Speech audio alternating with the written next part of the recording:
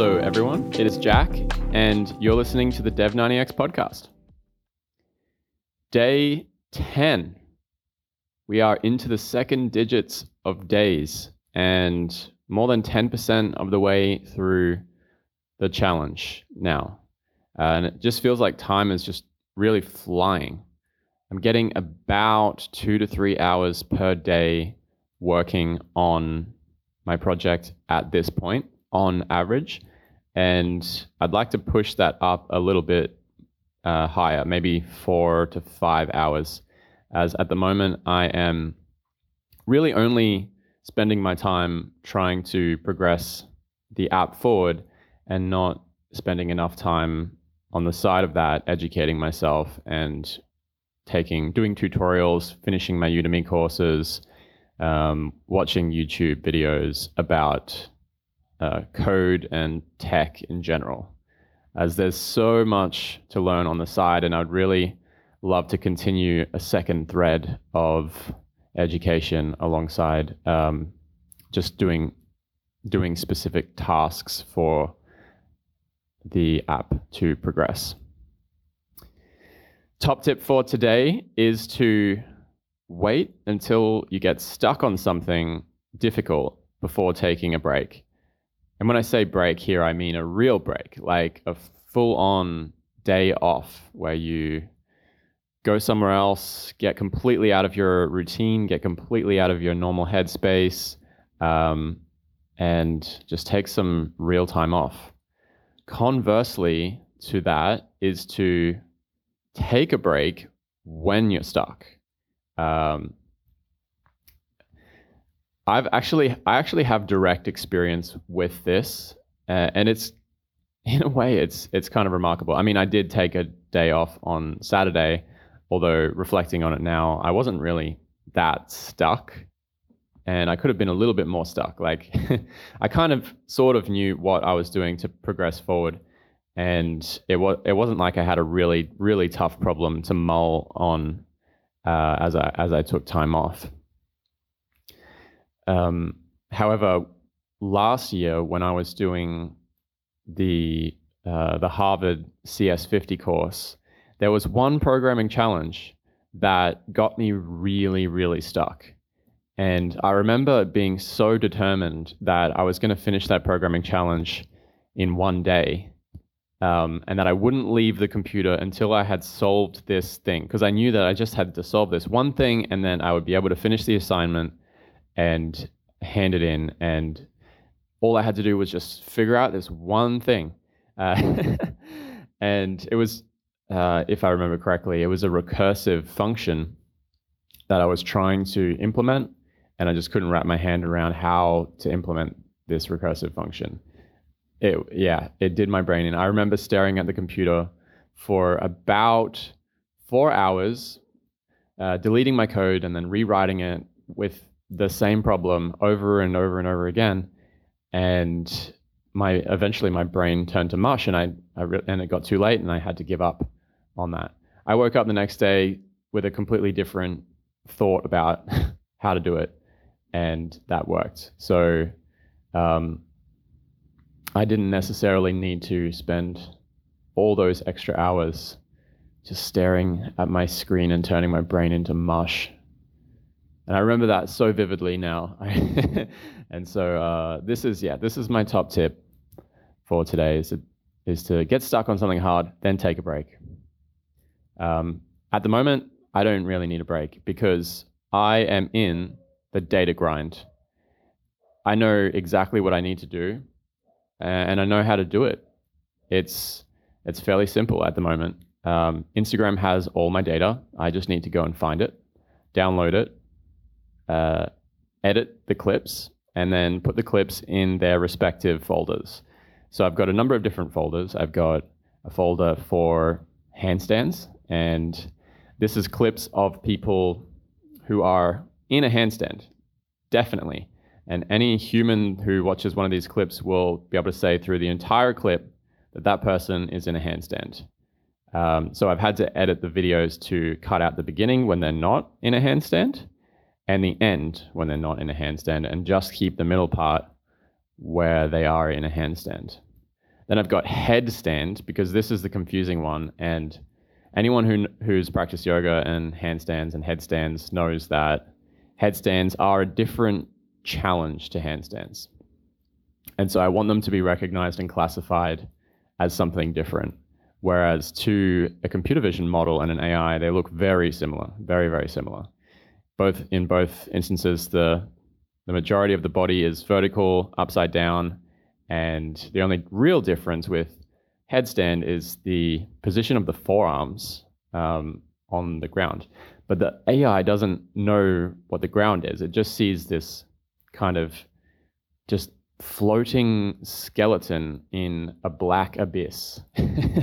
That's all it can see. It doesn't know if the skeleton is on the ground, upside down, right side up. It just sees a skeleton in a black abyss. So imagine you're like in space and you don't know up from down, left from right. All you can see is things in relation to your perspective. That's what the AI sees. So that's an interesting one, because it means that it's going to be potentially a real challenge to detect if somebody is balancing off of a wall or a surface, as I might need to train a separate AI to detect that separately and then run them in parallel. And also it means that if the camera is moving, it looks like the whole person is kind of just floating around. And that's no good either. So I can't use clips where somebody is holding the camera and they are moving. So there is a fairly, there's a bit of a process to selecting the clips from Instagram. I have to watch them. I have to run them through my requirements before I can just grab them. So it's definitely not something I can just automate the entire thing. However, I have got the whole process down to 2 minutes per clip. I need at least 50 clips per class minimum. And I've got 3 classes at the moment that are definitely being trained. So I need 150 clips, 2 minutes per clip. That's 300 minutes of grinding, which isn't too bad. It's about 5 hours. It's a little boring at this point, but it is kind of fun to scroll Instagram as well. So that's enjoyable. Another thing that I am trying to figure out at the moment is, do I want to train in the fallout part as a separate class? So the activity of a human body falling out of a handstand is a very distinct movement if you look at it, and it's definitely something that I can train into the activity detector, the pose classifier, but I'm not sure. Do I want to train a fallout? Do I want to train failed attempts, where somebody tries to get into a handstand and then just immediately fails? Because I want to be able to count the number of attempts or failures versus successes, so that the person using the app can, over time, they can see what their ratio is like, how many times they try to get into a handstand but don't, versus how many times they just get straight in, and they can see their progress. They can see themselves improving over time, that they're getting better. So I can potentially do this by training the AI to see a fail as its own unique activity, or I can train it, or I can program this in using logic. And I don't know. I have to think ahead a little bit now. And that thought process of kind of planning ahead actually does change what I'm doing now. So I am wrestling a little bit with this. I want the app to count handstands, count how long the duration of each handstand and total duration of practice was. Total duration of being in a handstand in one session of practice. So I basically just want to be able to collect a bunch of data points that are interesting and motivating to people to see their progress. As handstands are one of those things that you can definitely capture progress over time. If you practice a little bit each day, you'll be able to see it in the data, which is really nice to be able to see. So I have to think ahead a little bit about the logic. I'm still wrestling with the idea of pivoting the prototype to iOS, as it just seems like I can cut down a lot of time on testing out all of these ideas and testing all of the concepts, and then getting the prototype in somebody's hands and actually trying it out in the wild, which is really where that's the ultimate test. Is, does your app work in the wild? Like, when you put it out there, it almost certainly won't the first time that you put it out there. And you have to, I think, this is my opinion, I think that you have to get it out in the wild as quickly as you can, because there's a very, very high chance that it's not going to work the first time. And if you spend too much time just trying to fiddle around with it before testing it, then you're wasting time, basically. And so that's why I wanted to get an MVP or a prototype built and deployed as quickly as possible, as simply as possible, that just did the core features, so that I could test it in the wild and see if this is something that people are actually going to use, or it's just, I'm missing something completely here and it's not really a viable thing. And so it seems to me that building this on an iPhone app might simplify a few things. Number one, the camera API is going to give me a consistent end user experience on iPhone. So same dimensionality, same camera aperture, focal length, these kind of things. They're all very, very similar on iPhone's front-facing cameras. Whereas if people are on a web app, there's some people are going to go on their laptops, and then laptop webcam API is going to be pretty different to the phone API.